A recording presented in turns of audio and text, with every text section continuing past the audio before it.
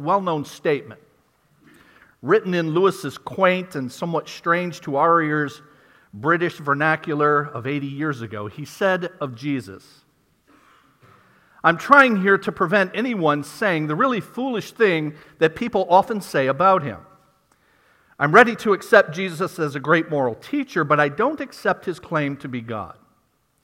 That is the one thing we must not say. A man who was merely a man and said the sort of things Jesus said would not be a great moral teacher. He would either be a lunatic on the level with the man who says he's a poached egg, or else he would be the devil of hell. You must make your choice. Either this man was and is the Son of God, or else a madman or something worse. You can shut him up for a fool, you can spit at him and kill him as a demon, or you can fall at his feet and call him Lord and God, but let us not come with any patronizing nonsense about his being a great moral teacher. He has not left that open to us. He did not intend to." Now this is known as Lewis's trilemma, because it says that Jesus gives us three and only three options. He was either a lunatic, or he was a liar, or he is the Lord. Lunatic, liar, or Lord. On this Easter holiday, I want us to see why you should acknowledge Jesus as Lord. And that's because of what we celebrate today, namely, he's alive now. We're going to see the three key truths in the passage that were read earlier and that you have open in front of you. In verse 3, the key truth is that Christ died. In verse 4, that he was raised. And those two truths make a profound difference. Down in verse 10, by the grace of God I am what I am, and his grace to me was not without effect. This morning I want you to see that when you believe in his death and resurrection, it changes your life. Let's pray together and ask God to help us. Our Father, we thank you that we are gathered on this special Lord's Day to remember particularly what the Lord Jesus Christ did on our behalf in his death and then rising from the grave. Those of us who you have brought to yourself and have a relationship with you because of your grace in our lives, we know the difference that it makes. It's our desire, Lord, that you would move on the hearts of any who came into this room today without knowing the Lord Jesus Christ as Savior and giving their lives to him as their Lord, that they today, on this holy day, would be changed by your power. In the name of Jesus we pray. Amen. Now you should have received an outline when you came in, and I say, first of all, in that outline, that you should believe in Easter for a few reasons. The first is because you doubt your doubts. We always believe something, and we never stop believing. Even when we doubt one thing, it forces us to believe another. In a book titled The Critique of Doubt, the author argues that doubt and belief are ultimately equivalent. Now, why? He says, quote, "The doubting of any explicit statement denies one belief in favor of other beliefs which are not doubted for the time being." So, for example, one cannot say, no one can know enough to be certain about God and religion unless you assume at that moment that you know enough about the nature of religious knowledge to be certain about your claim. That is, you have to believe you know enough to say that no one can know enough. And you should really doubt that. You should also doubt your doubts about God's character. We've all heard someone say, or perhaps you have said, I don't believe in God because how could God allow wars and poverty and natural disasters? But notice that question does not get to whether God exists, but whether or not we like the way God runs things. You may not like me and the way I do things. But that doesn't mean I don't exist, though it may mean you wish I didn't. In his book, The God Delusion, British atheist Richard Dawkins said, "The God of the Old Testament is arguably the most unpleasant character in all fiction. jealous and proud of it, a petty, unjust, unforgiving control freak, a vindictive, bloodthirsty ethnic cleanser, a misogynistic, homophobic, racist, infanticidal, genocidal, filicidal, pestilential, megalomaniacal, sadomasochistic, capriciously malevolent bully. In short, God is a moral monster. Well, Richard, just tell us how you feel. He seems to have an attitude toward God, all the while claiming God doesn't exist. How can you be angry with someone who doesn't exist? But here he is making these moral judgments against God, and all the while failing to realize that, as one has said, what Dawkins doesn't seem to realize is that if his atheism is true, there would be no moral high ground to occupy. If our world is the product of amoral forces, and if man is simply cosmic flotsam scattered on the shores of time, then morality simply does not exist. Nothing can be good and nothing evil. Right and wrong are concepts devoid of meaning. The belief underlying this doubt is that if you cannot discern a sufficient reason for an act of God, then there can't be any. That is, you doubt that God can have good reason for what he does, which means you believe that you can evaluate God's motives and plans. You should really doubt that you can have such confidence in your own insight. You should also question your doubts about Christians and the church. There are too many hypocrites in the church. We've heard that said many times. One answer to that is there's always room for one more.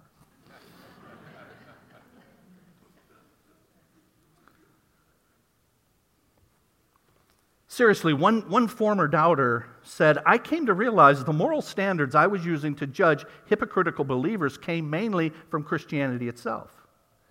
The worst thing I could say about Christians was that they weren't being Christian enough, but why should they be if Christianity wasn't true at all?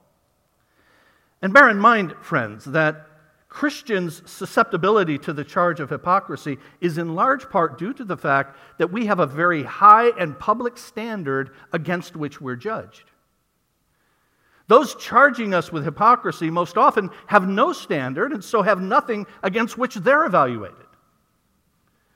If you are always your own standard, you can always meet it.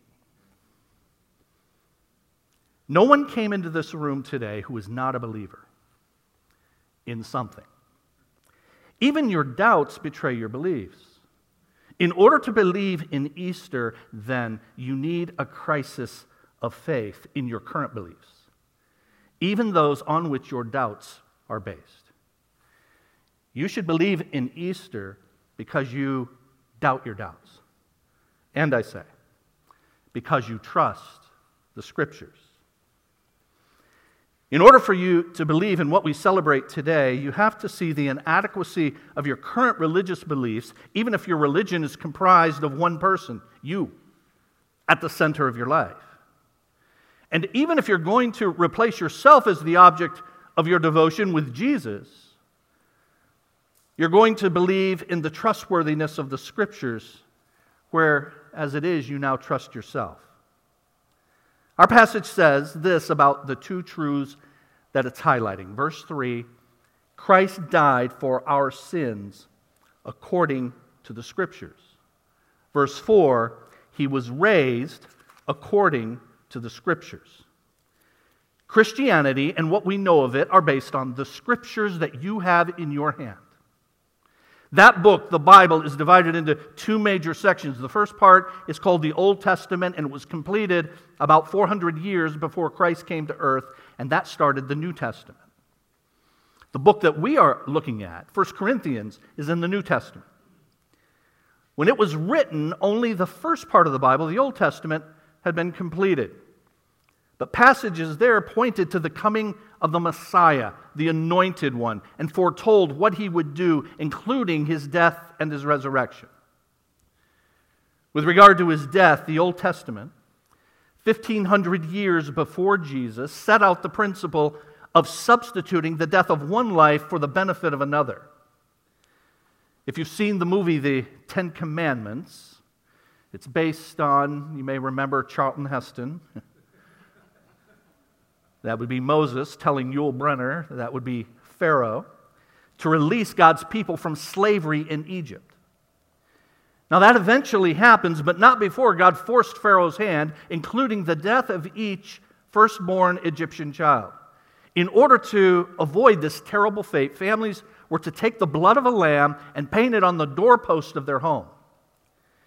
Those that did were passed over. And so to this day, Judaism celebrates the holy day of Passover. And it comes from Exodus chapter 12. God said, I will pass through Egypt and strike down every firstborn of both people and animals, and I will bring judgment on all the gods of Egypt. I am the Lord. The blood will be a sign for you on the houses where you are, and when I see the blood, I will pass over you. In order to keep this principle of substitution of one life for another before the people, God made it part of the religious practice of Israel.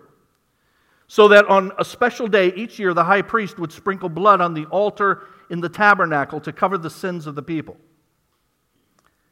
That day was called the Day of Atonement, or in Hebrew, Yom Kippur, which is celebrated to this day. And with that imagery in place, the Bible later predicts the coming of the Messiah as a sacrifice for the sins of his people. Through the prophet Isaiah, he was led like a lamb to the slaughter.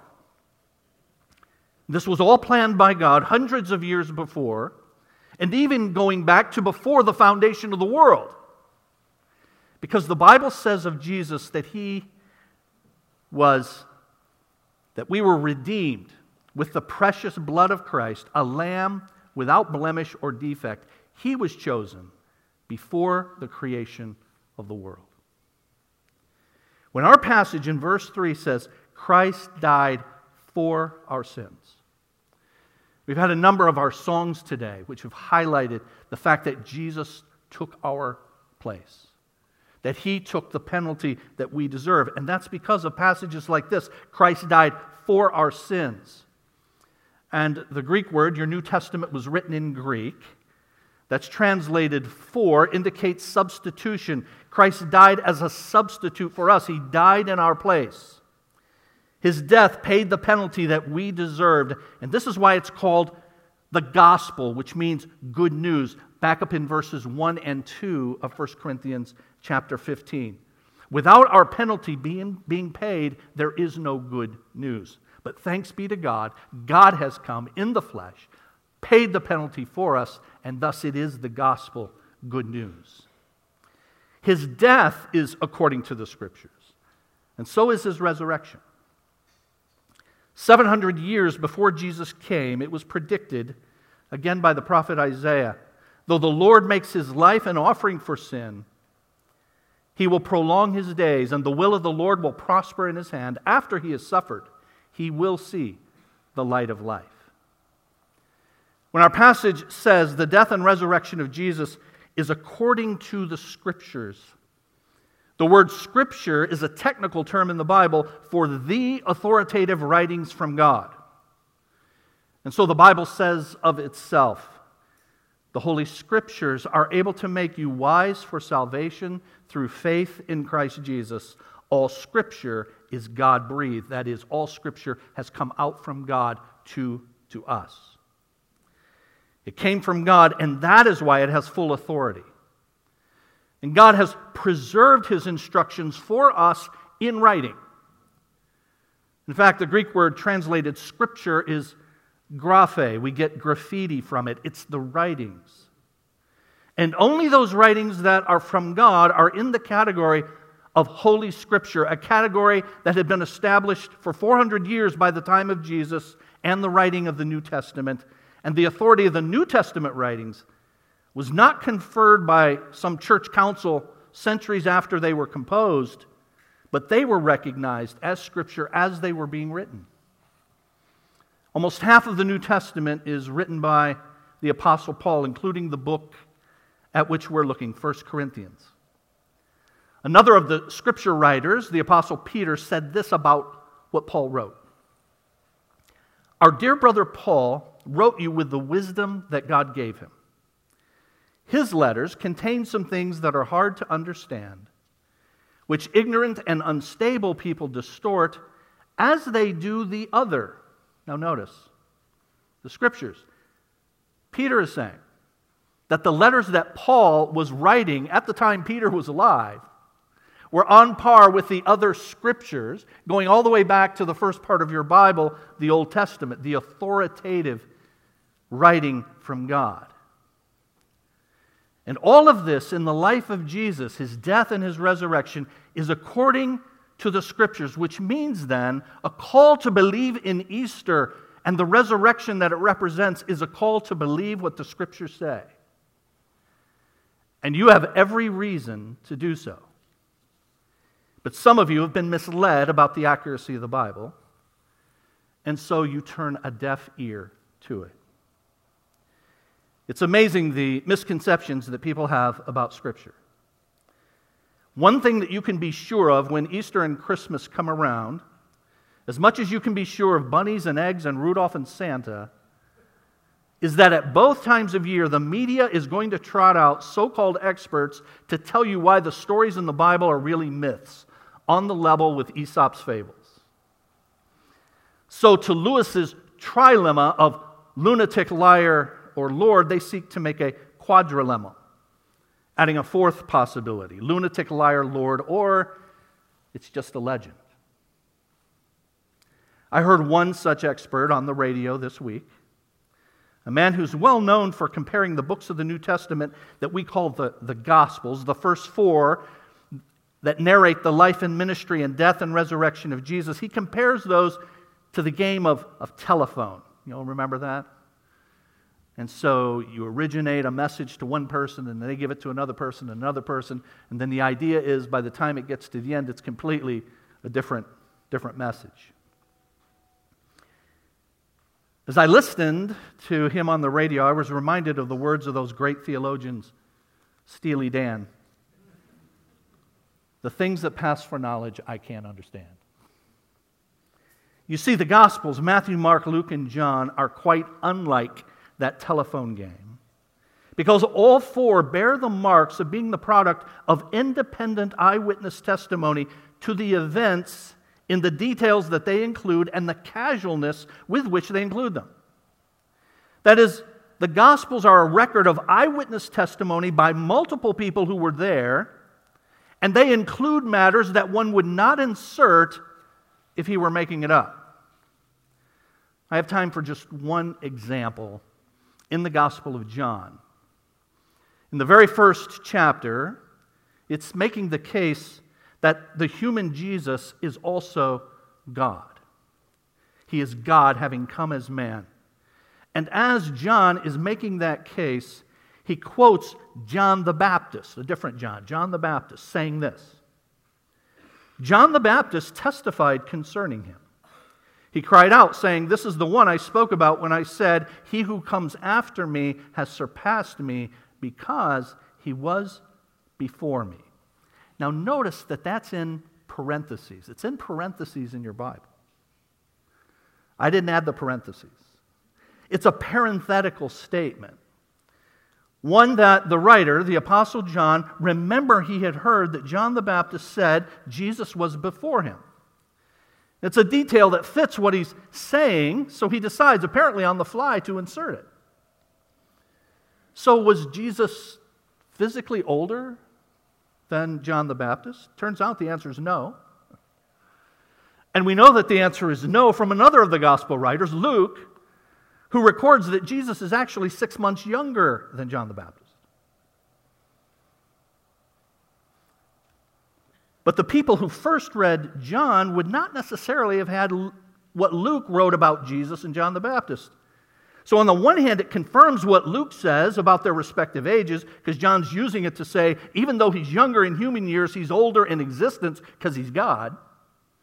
And it also suggests that John in his gospel is not inserting the words, "He was before me," into the mouth of John the Baptist. Instead, he's recounting what John the Baptist actually said, happening to remember it, noting its significance to himself, and mentioning it as a brief aside, a parenthetical remark, before getting back to his own argument that Jesus is God.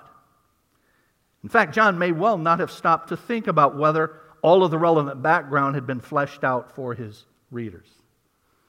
That's not the kind of thing that happens when somebody's just copying what somebody else said or making it up. If you're interested in this topic of how the gospel writers reinforce one another, I recommend Lydia McGrew's Hidden in Plain Sight. Dr. McGrew and her husband form an apologetics team that refute false notions of skeptics. Dr. Tim McGrew is the chairman of the Department of Philosophy at Western Michigan University. But this same scholar that I heard on the radio uses the telephone game analogy not only of the gospel records, but for the New Testament manuscripts as a whole. The entire New Testament we have is, he says, the tail end of centuries-long corruption of the originals. The books have been copied from one language to another language and then into another until by this time what we have and what was originally written are worlds apart. The truth is, the Bible you have in your hand is not the product of copying from one language to another, and to another, so that we finally get something in English. Rather, the Old Testament was written in Hebrew, the New Testament in Greek, and what we have is the product of one translation step from those languages into ours, from Hebrew to English, from Greek to English. The Old Testament manuscripts were copied by scribes trained to do that very thing, and their amazing accuracy was confirmed with the discovery of the Dead Sea Scrolls in 1947. The New Testament has been preserved in its Greek manuscripts and is the most well-attested ancient writing in existence. Author Neil Shenvi, in his book Why Believe, says, "While with the original New Testament documents, we are in precisely the same situation with respect to almost every other book written centuries before the invention of the printing press in the 15th century. Among these documents, the New Testament is by far the best attested. For comparison, the second best attested ancient document is Homer's Iliad, for which we have only 1,800 manuscripts and fragments, compared with over 5,000 manuscripts and fragments of the New Testament in the original language. And the New Testament fares just as well if we consider the time between the original writing of the document and the oldest known fragment. 400 years for the Iliad versus 50 for the New Testament. Or if we compare the time of the original writing of the document and the oldest complete manuscript, 1,600 years for the Iliad, 300 for the New Testament.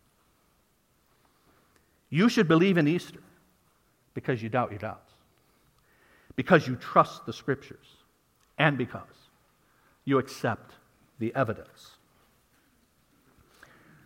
Our passage, again, is making 2 points. Christ died and Christ rose from the dead.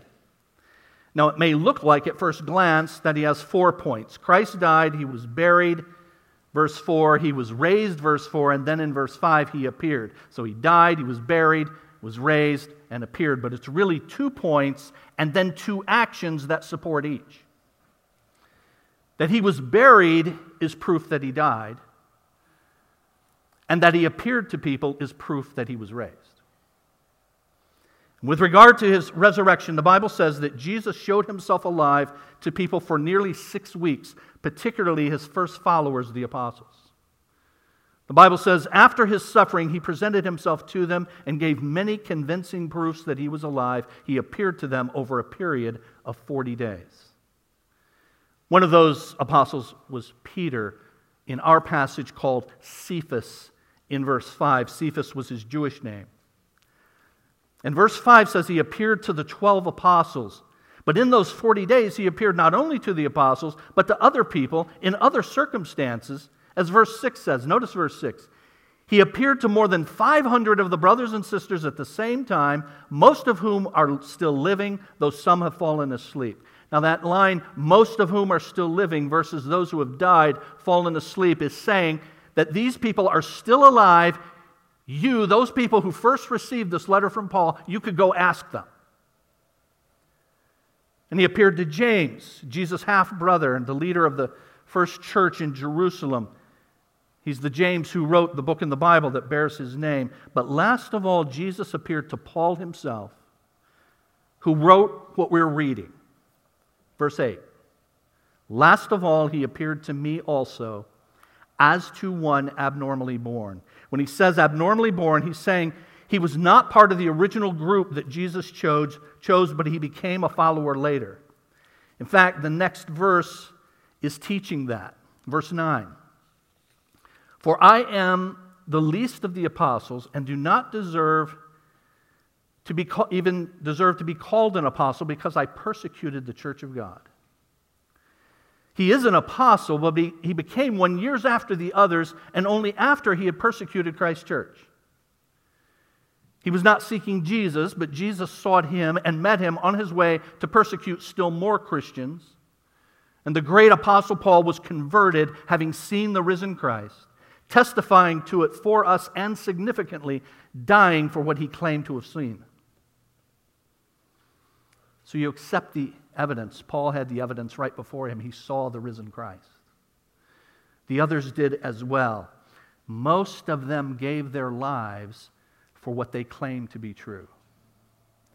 Now hear this, friends. One piece of evidence that the resurrection really happened is that people do not give their lives for what they know to be untrue.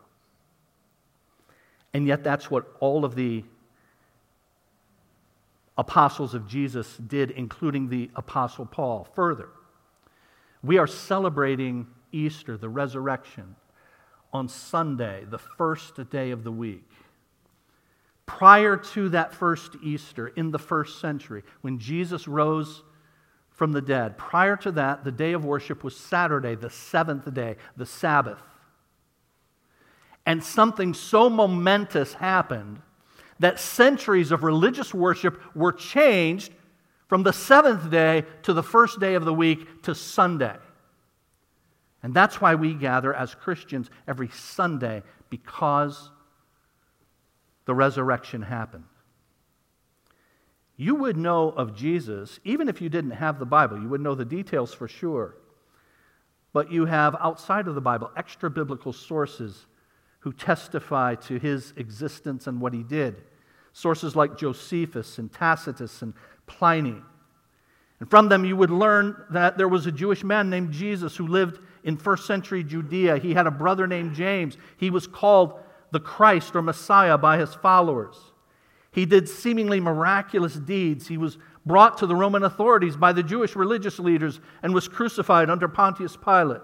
The movement he founded was first checked by his execution, that is, paused, but later reemerged and spread as far as Rome.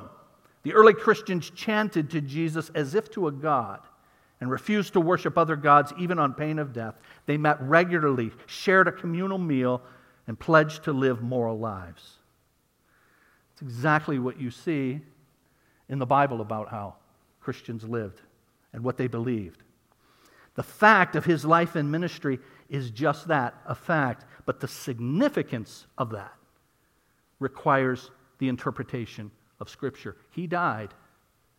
He lived. He was raised. But hear this, he died for our sins, the Bible says. And he was raised, the Bible says, for our justification, so that we can have right standing before God. And so you should believe in Easter because you doubt your doubts, you trust the Scriptures, you accept the evidence, and lastly, you welcome the benefit. What happens when you believe in who Jesus is and what he did? Well, that includes, I say in the outline, a break with the past.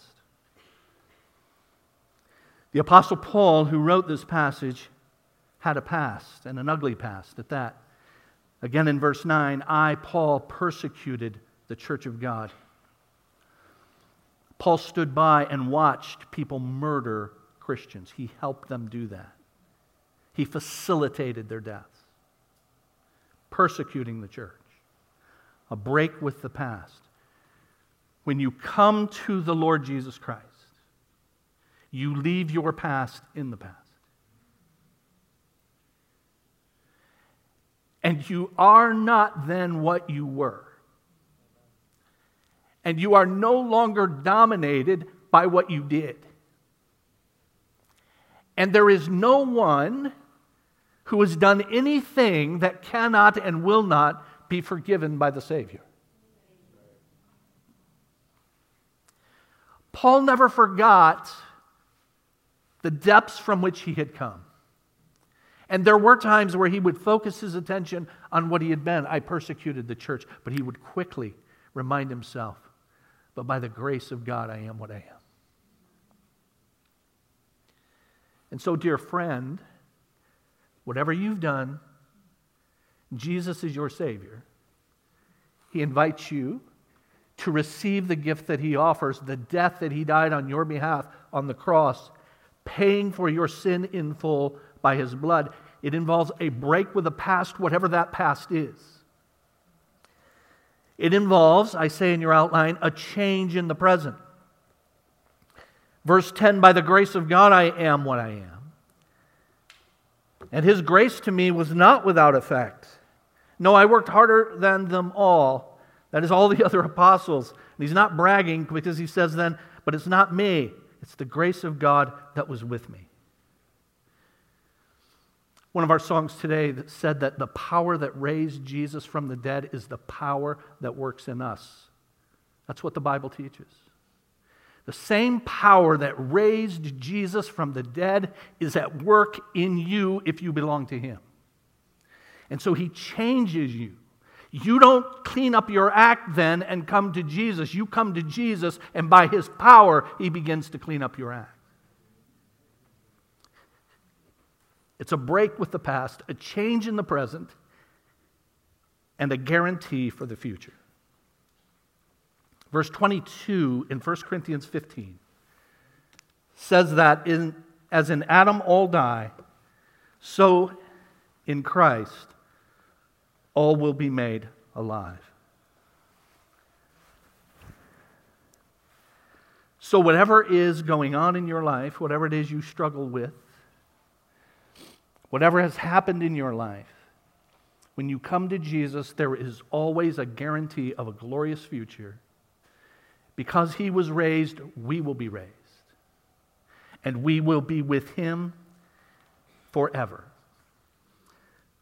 And so, friends, I pray that you will have that crisis of faith, what you brought in here that you believed, and that you'll turn your belief to the Lord Jesus Christ. We're going to give you opportunity to do that as we close in prayer. Here's your take-home truth. The Bible provides ample reason to believe the resurrection. So when we pray, you have opportunity on this Easter for this to be your spiritual birthday. And it involves you realizing that you are a sinner like me, like the Apostle Paul. And recognizing that Christ died on the cross. Josephus recognized that. Pliny recognized that. Tacitus recognized that. We know that there was a guy named Jesus who lived and then died on the cross. We know that, but recognize this. He died on the cross for your sins. Your sins past, present, and future. You repent. You say, Lord, I am no longer going to go my way. I'm going to go your way. That's what repent means. And you do that from your heart to God when we bow here in just a moment. There's no magic incantation or formula. You say from your heart, Lord, I'm a sinner. I believe Jesus is the only solution to my sin. I ask you to forgive me. I give my life to you. In 3 weeks, we have a baptism. We would love to help you take your first step of obedience. So let us know that you've trusted Christ. Let's pray together.